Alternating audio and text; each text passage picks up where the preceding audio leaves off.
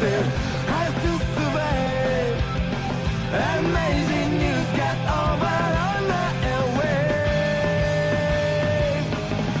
Tonight love is racing, tonight constellation, tonight love infects my brain. Almost another day.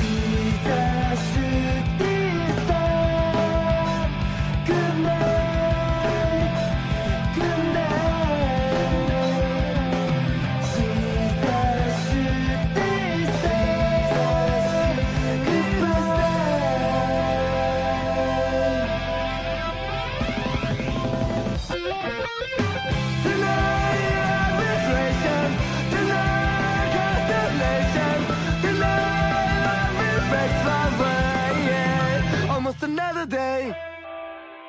See you some other day. Yeah, no, my notes are like 800 words this week because not a whole fucking lot happened this episode. They're like the notes for my episode are a little longer because there keeps being stuff that I'm like, some of this I will skip, but some of it I have to talk about it.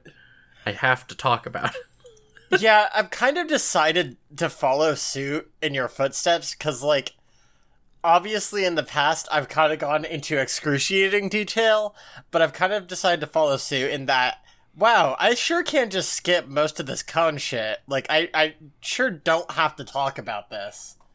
But it's like, you know, we're getting through it. We're getting through it. Sam, I need you to know, I know you have strongly encouraged me to not read the Ultimate Universe of Marvel, but I need you to know I'm back on my bullshit and reading the Ultimate Universe of Marvel. Why would you do this to yourself?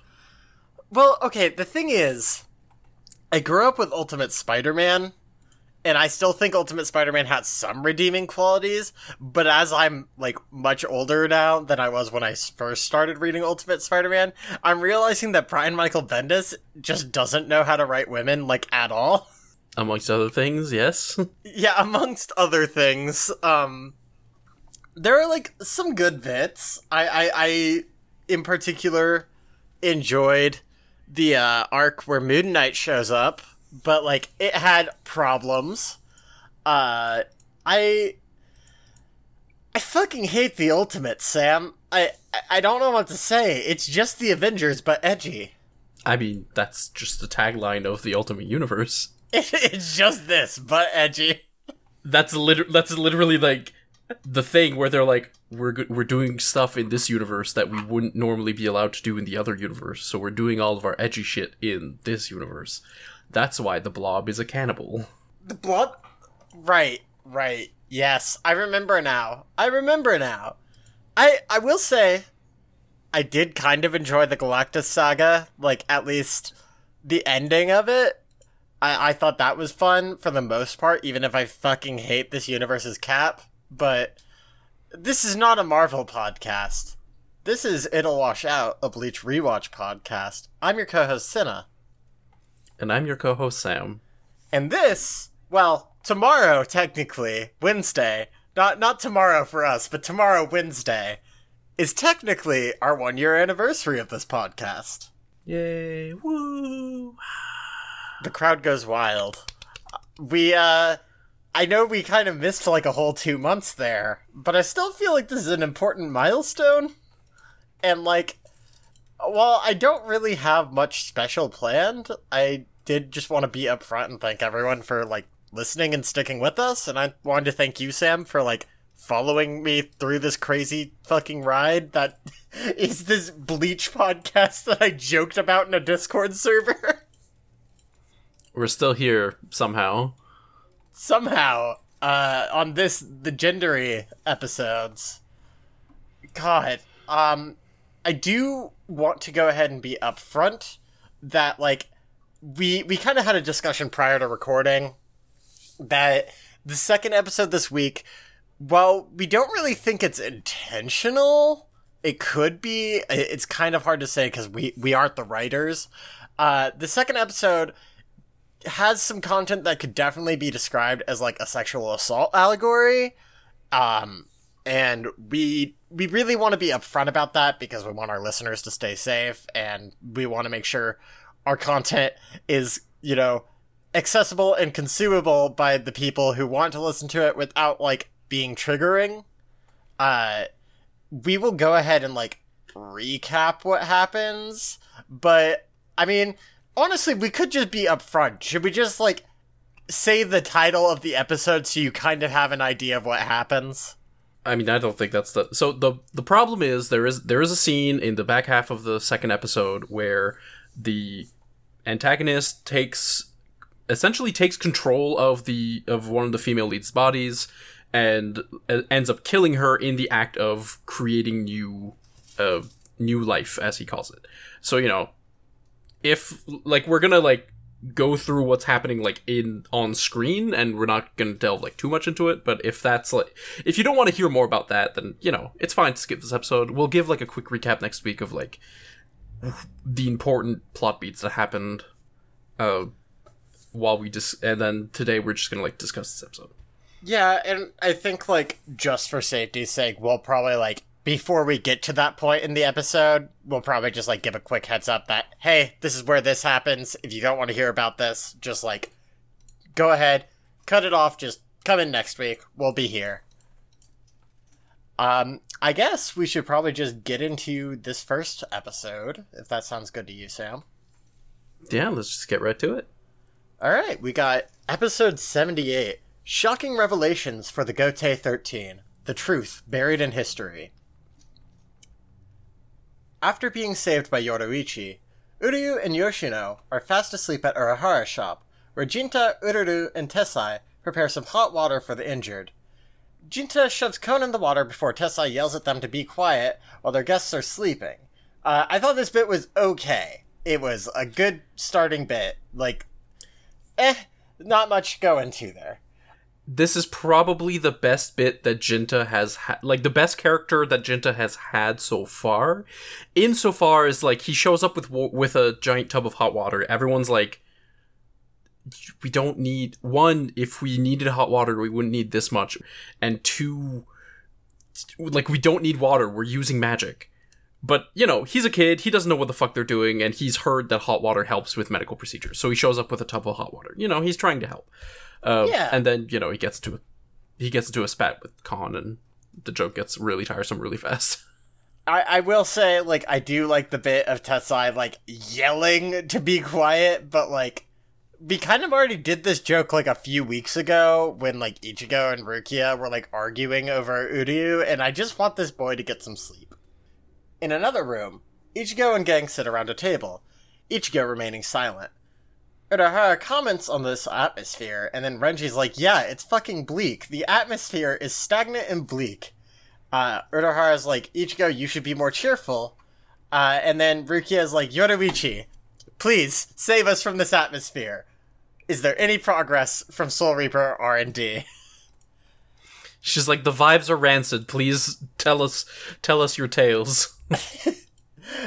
We end up cutting to, like, several captains standing in Soul Reaper research and development, while Mayuri explains that, like, hey, it's fucking weird that I, the captain who has to deal with this, I don't have access to all of the data here. But now I do, because I finally broke the lock on the data that I wasn't able to access. We're not going to go into how that happened or what was going on there, but I broke it.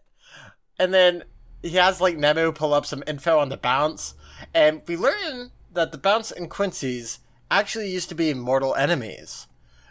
We see the Bounce are targeting a specific Quincy before the video feed cuts out, and apparently that's all the real info we have on this battle. I do want to state there are, like, fucking werewolves in this video footage.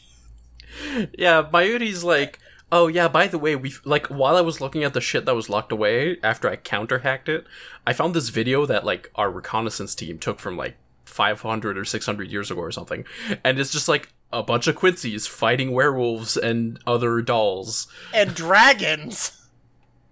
It's like, They're, like, straight-up Yu-Gi-Oh!-esque dragons in this video.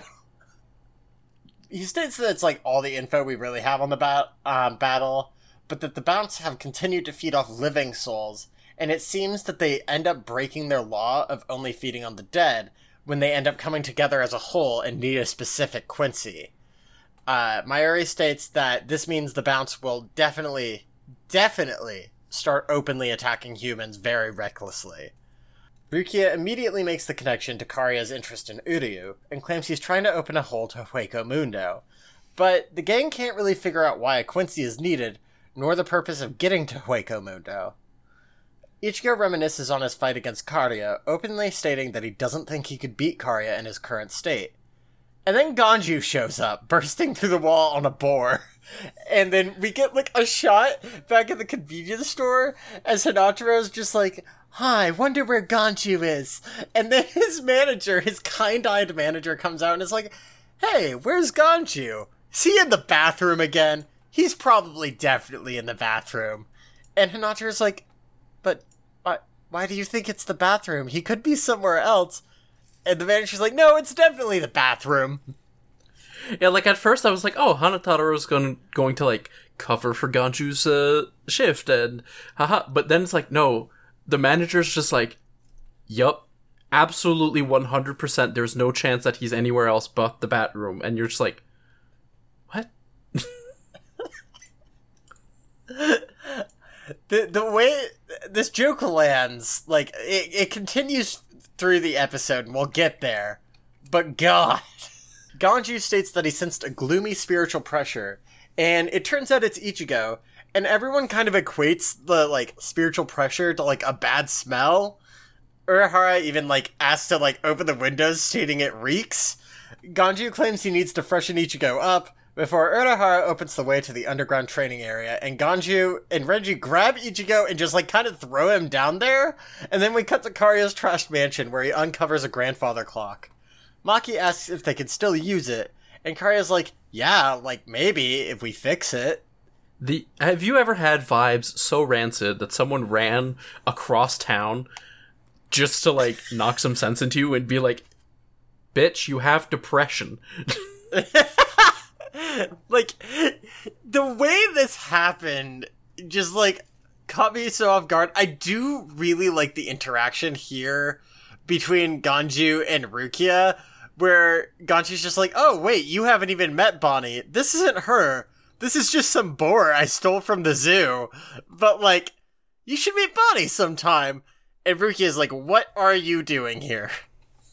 I love that Ganju has, like, moved on from, you are like the slayer of my brother, to, you know what, fine, you came to apologize, you're a great person, we've had some fights together, family friend, come meet on Sundays whenever you'd like, I'll introduce you to Bonnie. I fucking love Ganju so much. We cut to Uryu and Yoshino as they lie awake, while Yoshino apologizes for getting Uryu involved in all of this. He tells her that there's nothing she could have done, since he's a Quincy after all. Yoshino remembers that Karya apologized to her much in the same way she just apologized to Uryu, but he tells her that's not what Karya truly felt, and she agrees with him, saying it shocked her since nobody seems to know what Karya's truly like. She has no idea what he plans to do in Hueco Mundo, but that it's not worth attacking living humans, and then she, like, sits up and is like, wait, I've also attacked living humans. I'm despicable. And, like, it's, like, a genuine, like, kind of heartfelt moment where she's like, I have broken this law of my people, and, like, I feel horrible about it. And then she goes, like, into the Bounce past, and we learn that the population of the Bounce has always kind of been determined, because every single Bounce was born during a short period of time when a genetic mutation occurred. Ever since that point, no new Bounce have been born, and Bounce cannot create new life. So, what's basically happened is they're a race of people that, like, were born during a short period of time, and they've just kind of slowly died since then. And that's kind of really sad, honestly. Yeah, it's like, okay, yeah, I guess that puts into contrast, like, all of their imagery about, like, time passing us by as like, we wither away, etc., etc. I do want to say, like, I kind of love the bit where she's like, you know, Karya said something nice to me once. He was probably lying. Yeah, he probably was. Piece of shit. I fucking adore it. Like, they're really just cutting into Karia here, and I'm here for it. We cut to the training room while Ganju and Renji kind of push Ichigo to spar. Or rather, I guess I should say, Ganju kind of pushes Renji and Ichigo to spar, because Ganju's like, hey, so I know, like, I came down here to, like, help you train, but actually, Renji, you're as much of a coward as Ichigo if you don't spar with him right now. Anyway, have fun! And he just Ganju's like, I can't fucking fight Ichigo, what do you want me to do? I'm just gonna sit here and throw firebombs at you from afar.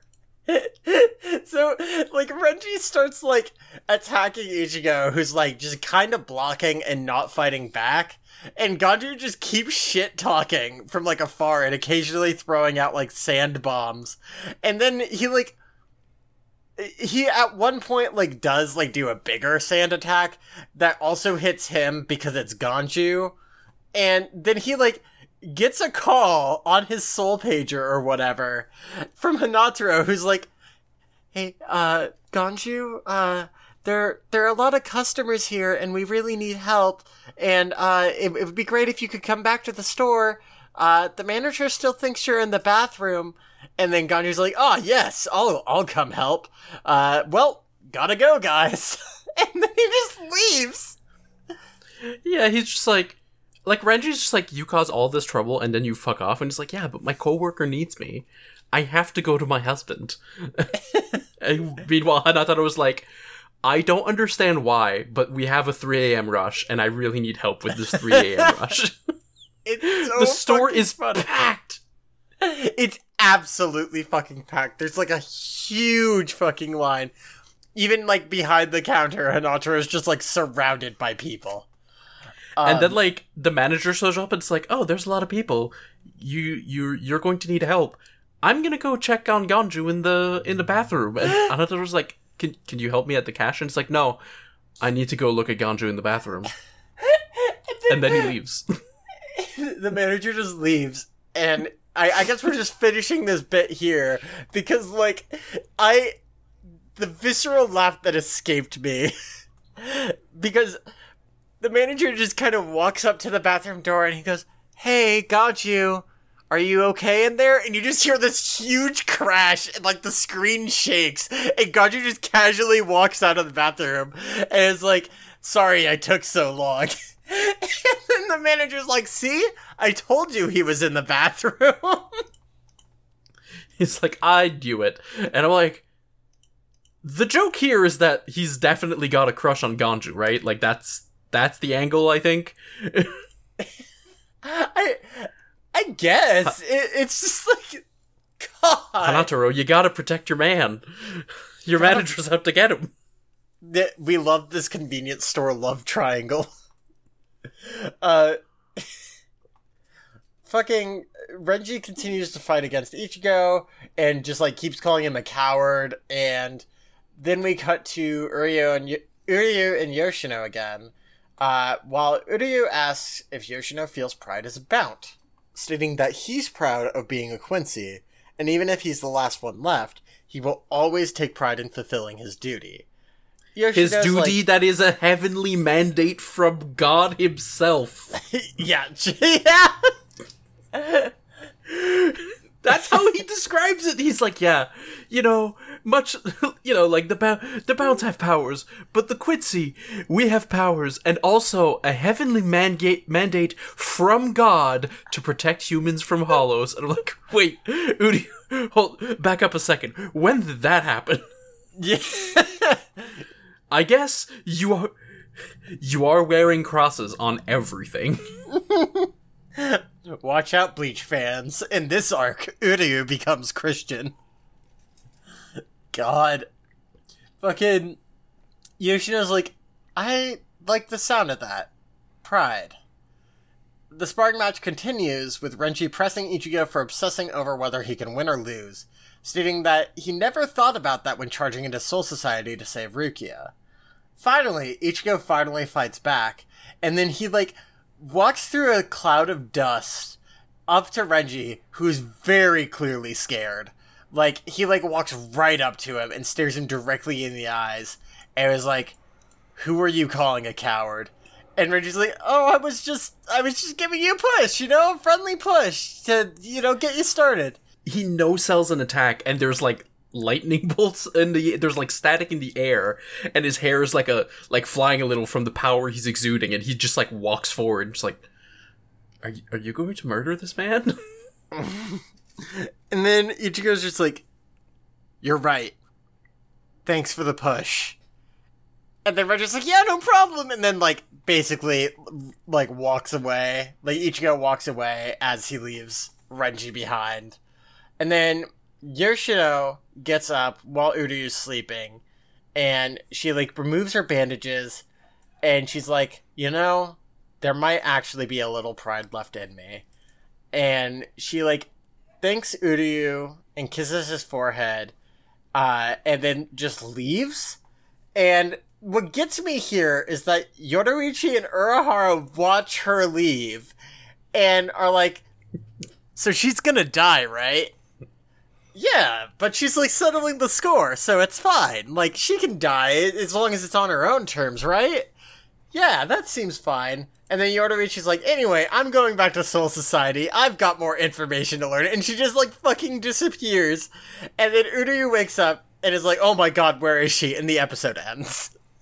Like, I don't think there's ever been, like, a clearer example of, like, the cruel pragmatism of these two characters, where they're just like, she is absolutely there is no chance she's coming back alive. And it's like, yeah, she's gonna, like, go out in a blaze of glory, I guess. But, this is it. She's not living to see another, like, moonrise. And they're just like, yeah. Good going. Like, girl power. Let's go. Yoruichi's like, "So she's gonna die, right?" And Urahara's like, "Yeah, but at least it'll look kind of cool next episode." And then the episode ends, and that's that. That it is. What was the after credits bit this time? So, the Radiocon Golden scene is, we have everyone gathered around Urahara's table again, and Renji's like, "Okay, so you fought Karia, so what are his powers?" And it's like, well, he kinda didn't use any. But more importantly, where the fuck were you? We called you. And Renji's like, "What? You didn't call me. My pager never got... Oh, would you look at that? My batteries are dead." Whoops. I am so fucking glad we got an answer to this. I don't know how many of you listened to after the credits, but we put a little fun thing there where we realized after hitting end on recording the other week that we didn't have any fucking clue where Renji was during these episodes.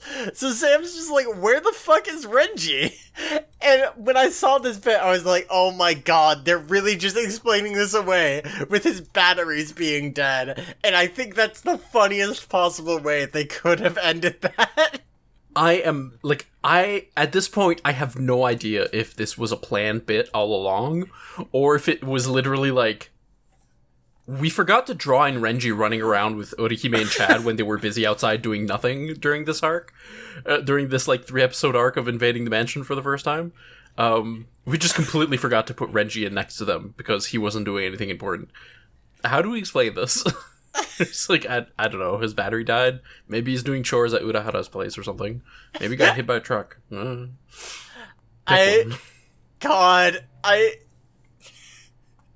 I don't know which is funnier, it being completely intentional, or it, like, literally being a last-ditch effort for them to, like, explain this away. I actually do think the latter is funnier, because God. You want to go ahead and cut to a 5-minute break, Sam? Yeah, let's go to a break.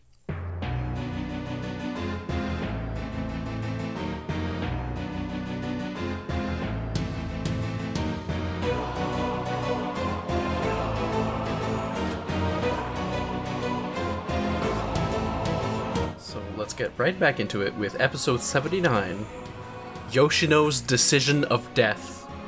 This is the one where she dies. Because subtlety is for cowards.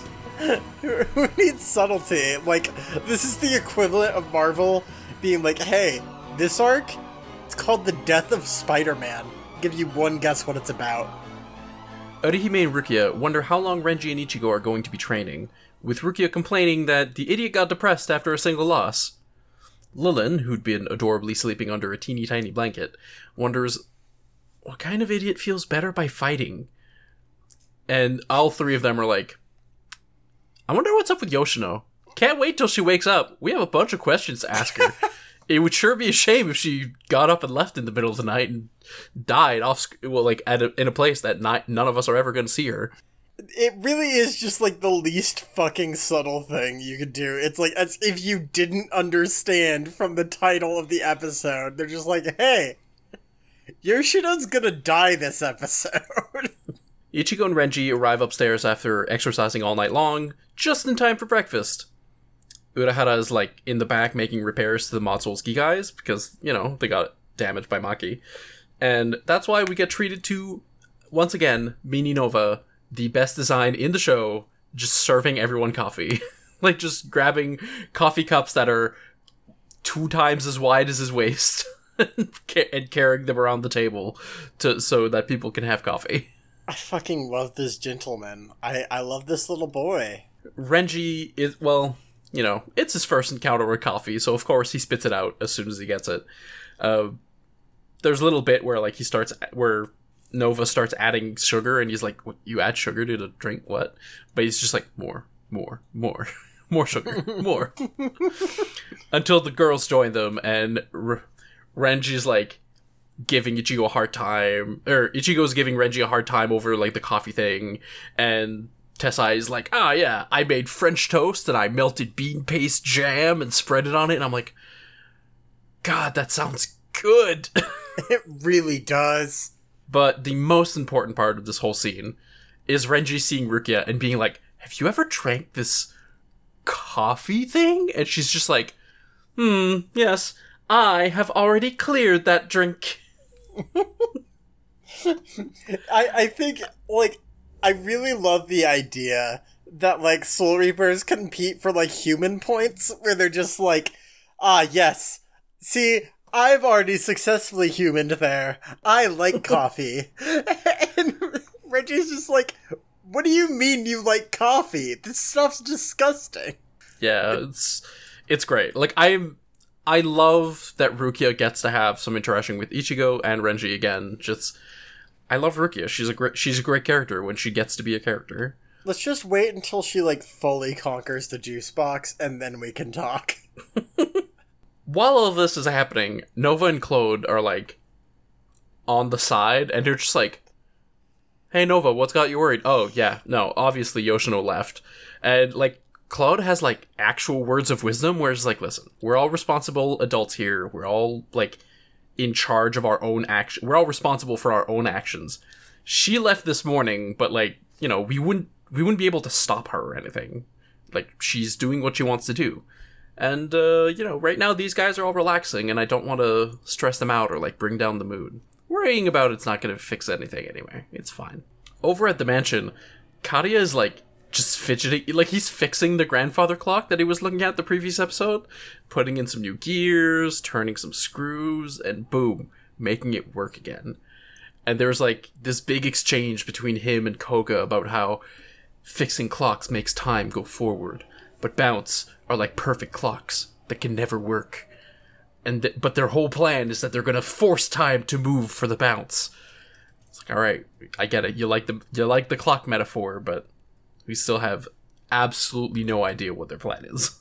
It's like, it's clear that they're trying to draw some importance to their clock, but it doesn't fucking make any sense because they're just speaking in metaphors. That's all they're speaking in. That Bounce loved their metaphors. We don't know what this means. We don't know what it does. We don't know if there's actually significance to this clock. They're just speaking in metaphors. Yeah, because at this point, they're mostly being like, look, we've said the whole, like, immortality and the passage of time thing, like, too often, so now we need to pass on to a new way of talking about it. So we're just gonna talk about clocks and fixing them. Back at the shop, Ishida now tries to sneak out, but he's caught by Lilin. Except, he just like immediately because she's still in her little bird body, so he just like immediately grabs her and he's like, "Where's Yoshino?" And he starts running down the street and he's like, "Start tracking Yoshino." She's like, "What? Why? Let me go." Batman voice, where is she? God. Fuck. It really is what he's doing. And like inside the store, like Cloud and Nova, like they notice Ishida and Lilin like leave because or at least they notice two like energy signatures leave, and they're like starting to tell this and the Yoshino thing to the group, but they're taking like the most roundabout way, and people keep interrupting them, and like Urahara like walks in and he's like, "Oh, I want to be part of this conversation." So it's like they keep restarting and just like, guys, just say it, the thing. I really wanted like Tessai just being like, Yoshino's gone. I like really wanted somebody to get angry and just like end the fucking conversation. Speaking of Yoshino, she shows up at the mansion as well to confront Karia, and like meanwhile Ishida's like running around town, like just in the back streets, like he's holding Lilin out like some sort of dowsing device, and he's like, huh, is it down this road? Where could she gone? And Lilin like is just super confused that she's basically got seasickness because she's getting like shaken around. And then it just cuts immediately back to Yoshino and Karia, who are like, "Karia, are you really gonna do this thing?" And Karia's like, "Yeah. Are you gonna stop me or join me?" She's like, "No, I can't let you do this." And then they start fighting. What really gets me here, like, with everything, is that, like, we already know Yoshino, like, knows part of the plan is to go to Hueco Mundo, but she has no idea what the actual plan is beyond that. She's just decided that, like, it's not worth the cost, which, like, it makes sense that it's not worth the cost, but it's also, like, despite the fact that Karia looks like the most evil Dracula motherfucker, we don't know that his actual plan is, like, inherently evil, I guess? So it's like, I guess you should fight him. Like, he did definitely betray you before, but, like, God, like, I feel like we should have more information before you just jump in here to die. Yeah. Basically, at the store, like, the group finally sets out, and they're like, "Okay, now we have the info, finally." And Urahara's like, "Okay, listen. Renji hasn't had a lot of screen time, and if everybody shows up at once, he's going to get nothing. So, you and Renji can flash step and get to whatever location the fight is happening, like, faster than everyone else, and the rest of us are gonna catch up. It's fine. Also, you shouldn't fight if you can. Like, just grab Ishida and, like, get out. Like, that should be your plan." Listen, it's fine. Yoshino's a filler character. It's fine if she dies. Don't worry about her. But Uryu, we need him for next arc. Please save Uryu. Yeah. And then, back in Bound Town, Karia's, like, doing a bunch of dodging, he's not attacking, he's just, like, dodging all the fireballs, but he's dodging in a way that eventually makes the fireballs, like, crumble a piece of wall, and it hurts Yoshino, and she's like, "Keep fighting, no matter what happens to me." And Karia's like, "You know, normally, when you're this hurt and unfocused, your doll would, like, destroy you. But your doll doesn't act like it's your servant. It actually loves you, and that's kind of fucked up. Did you ever notice that? Yoshino? It's because you're the only one of us, of all the Bound, you're the only one of us with a maternal power." Also, Ishida, I know you're hiding behind the wall. Just come out, let's have a chat. When he started just, like, babbling on about maternal power, I like, was audibly fucking groaning. I was kind of just, like, rolling my eyes and just kind of, like, bearing with the episode and hoping it would go somewhere, like, interesting with this. I was really not into it. Yeah, at this point, he, like, you know, sometimes in anime, they'll, like, do the, I am weakly holding your arm behind your back. You are completely trapped and useless now. mostly to female characters. Karia does this, but it's like a step above, because what he's doing is he's holding on to like her ring. Yeah. in front of her. And you know, it's her crest. It's like part of her magic shit. But like as soon as he grabs it, like she cannot move anymore. Goeth, like his flames go out. He falls on the ground.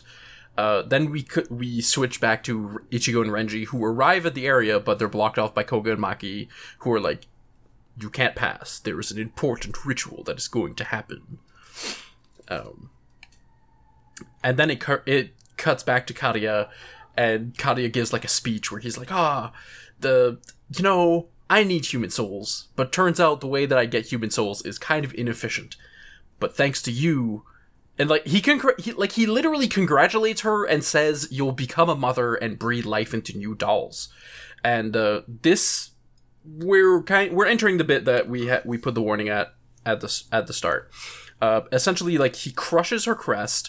She cries out in anguish. Goeth like loses controls of his flames and goes berserk and tries to like attack Karia. At this point, we see that he's got the bounce symbol like on his chest, like as his shirt is torn away. We see that it's on his chest, and Yoshino says like, "Oh, it's proof he fused his body with his doll."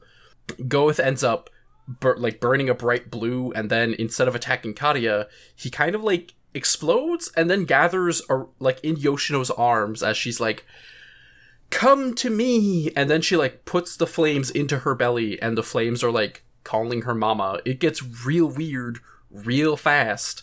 Yeah. Although it's just kind of fucking weird and like uncomfortable, and like it's a scene that had like the potential to be really cool, but also this is something we've never seen before with the bounce and have had no explanation prior to this that this is a thing bounce can even do, which is like, you know, fusing with their doll. So it just kind of adds to the confusion and just kind of feels like a cop-out of, oh, Yoshino's gonna have one final cool transformation and it doesn't even amount to anything. So it's just like, okay, I guess we're just doing this. And yeah. Yeah, like she does get like a really cool looking flame transformation where she kind of looks like Goeth as she like turns into like this like flame woman form, and she starts fighting with Karia in midair, and like Koga looks back from where he's fighting and he's like, that I see that because of her maternal power, she didn't get consumed by her doll when her crest was destroyed. And also Ichigo like turns around and he's like, they're fighting in midair? How? Like, Ichigo. I fucking love that they just keep going, how the fuck are they flying? As if this doesn't become like a series staple where they're just always fucking flying while they fight. It's so fucking funny. It was a staple in episode 2!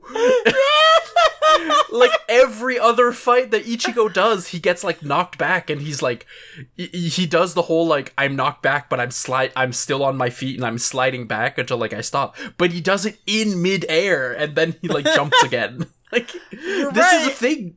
This is a thing he's been doing the entire goddamn show. Goku, but if Goku didn't realize he was flying 90% of the time. God. Karia and Yoshino continue fighting. There's a really cool exchange where he, like, grabs her by the throat, and then there's, like, this spectral form of Goeth that explodes from her and, like, breaks the hold, and I'm like, hell yeah, Goeth is still around as, like, a cool, like, stand, which he was already basically a stand, but, you know, still. But then he's like, yes, this is the power I wanted, but I can't let it wither away. And then he stabs her through the gut, and she dies. Well, she, like, falls from the sky, she breaks out of her form, and Ishida, like, goes up to her. He, like, cradles her against him, and he's like, why did this have to happen? And then she explodes into spirit particles, and Karia, like, gathers all the spirit particles. And, like, the sentence he says in German, which I am told is not actually proper German, there's, like, a conjugation thing. It basically it translates to show yourself new lives. and a massive bounce symbol appears in the air around him as he proclaims that Yoshino should be glad because of her life, she's going to be creating a bunch of new life, a bunch of new dolls, and then just like hundreds of giant mosquitoes start coming out and swarming. And the episode ends on this. Like, that's the end of the episode. It really ends suddenly. It's like, it really feels like at this point, like, it was a really unsatisfying conclusion to Yoshino's arc.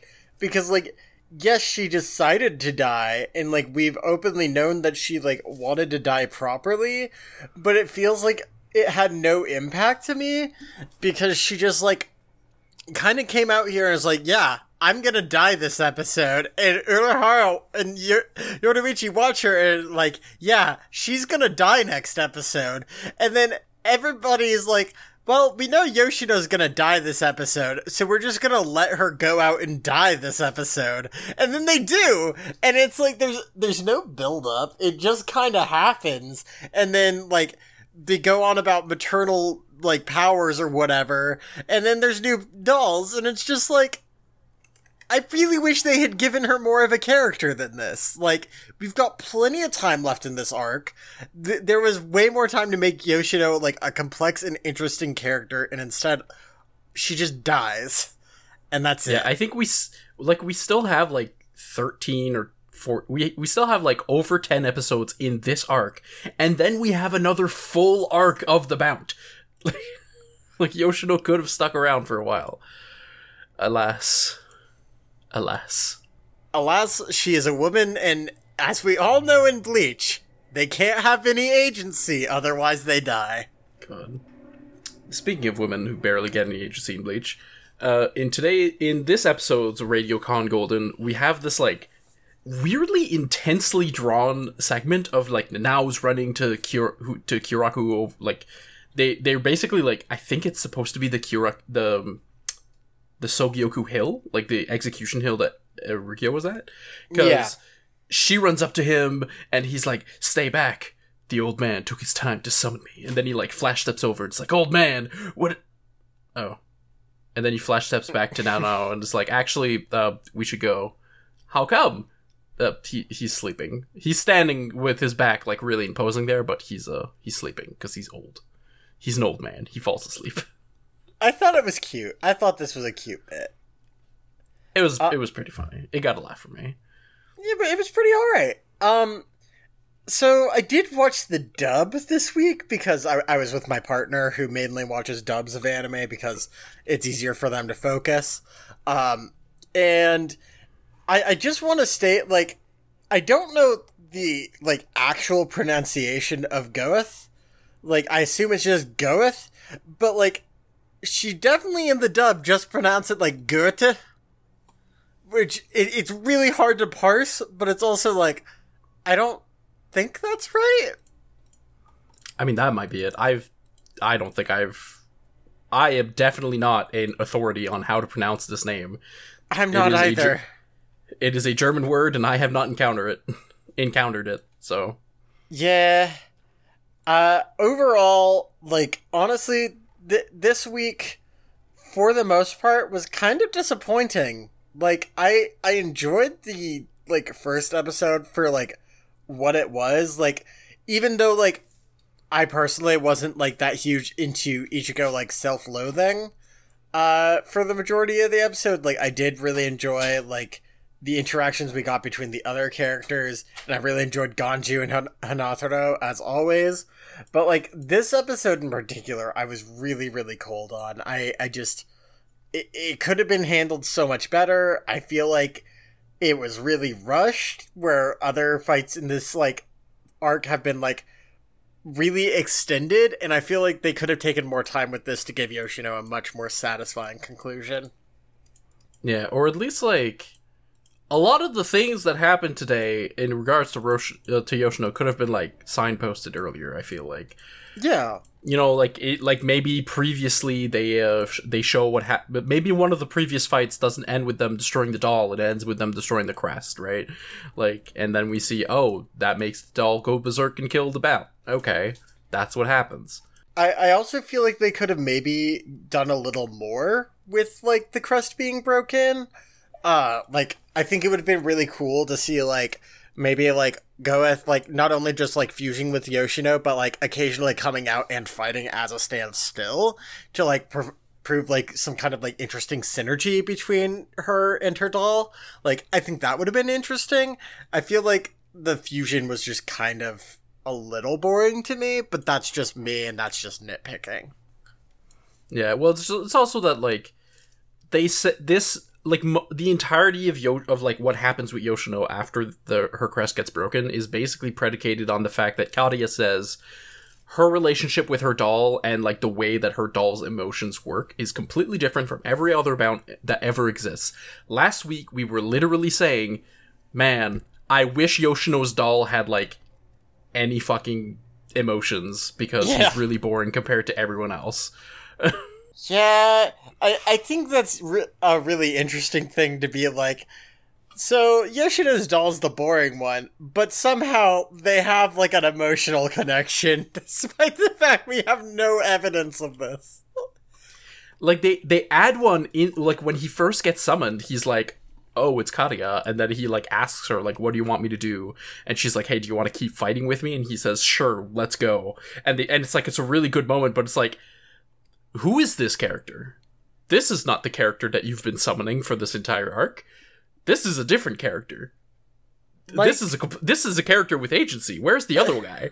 Yeah, right? What? Like, I think it would have been interesting if maybe, like, we had some, like, scenes of maybe, like, Yoshino just, like, talking to her doll as a person or something, because up to this point we've only really seen them used as tools.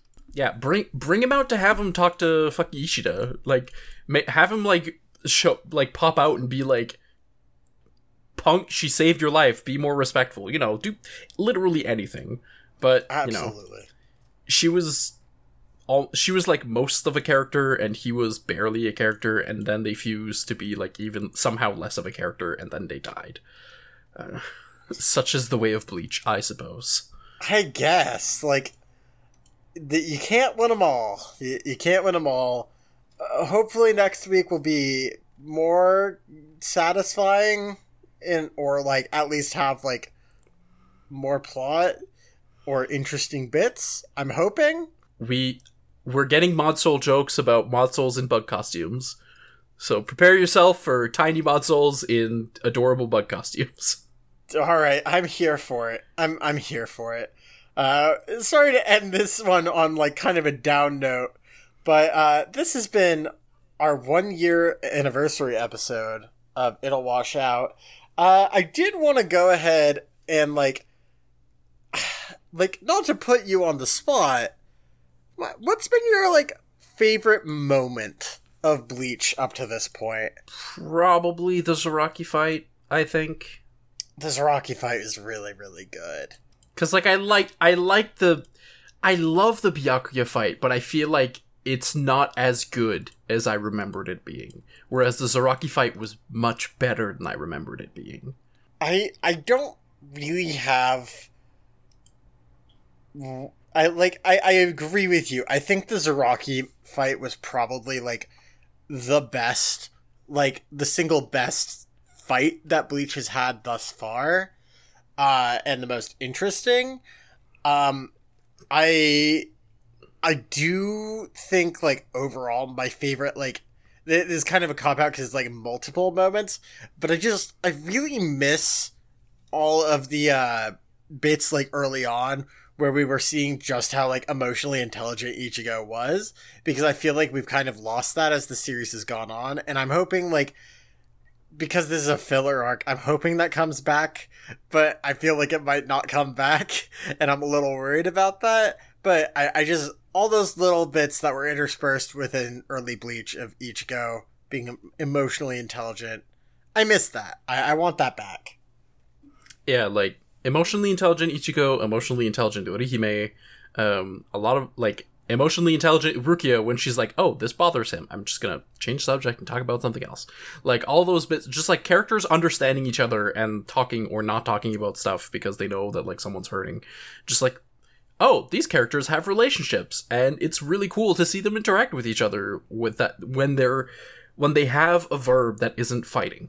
I also, like, really particularly enjoyed, like, how chilling, like, the Eisen twist is when that first happens. Like, although I wish it hadn't come at, like, basically the cost of, like, Hinamori, like, I remember watching that episode and just being like, fuck, okay, like, we really just, like, took this betrayal, and I thought it was actually, like, executed really well. And I don't know, like, Bleach has moments of genius. I'm really hoping we keep up with that. I'm excited moving forward to see what we get. It's been a wild year. A lot has happened, just like in life in general, in the show, and I'm excited to move forward. Yeah. Let's see how far we go. Well, we'll see how far we get. This has been It'll Wash Out 1 year anniversary edition. You can follow the show at Bleachcast on Twitter. You can send us an email at iwobleachcast@gmail.com. And you can follow me on Twitter at lavender_pause. And you can follow me on Twitter at SSBSLJ. Thanks again for listening. Stay cool, Chads. I do believe in killing this messenger. Know why? Because it sends a message. Were you trying to do a Yoda voice at the beginning there? No. It almost sounded like you were trying to do a Yoda voice. No, there would be a lot more like, if I was trying to do a Yoda voice, and I don't like doing that noise, so.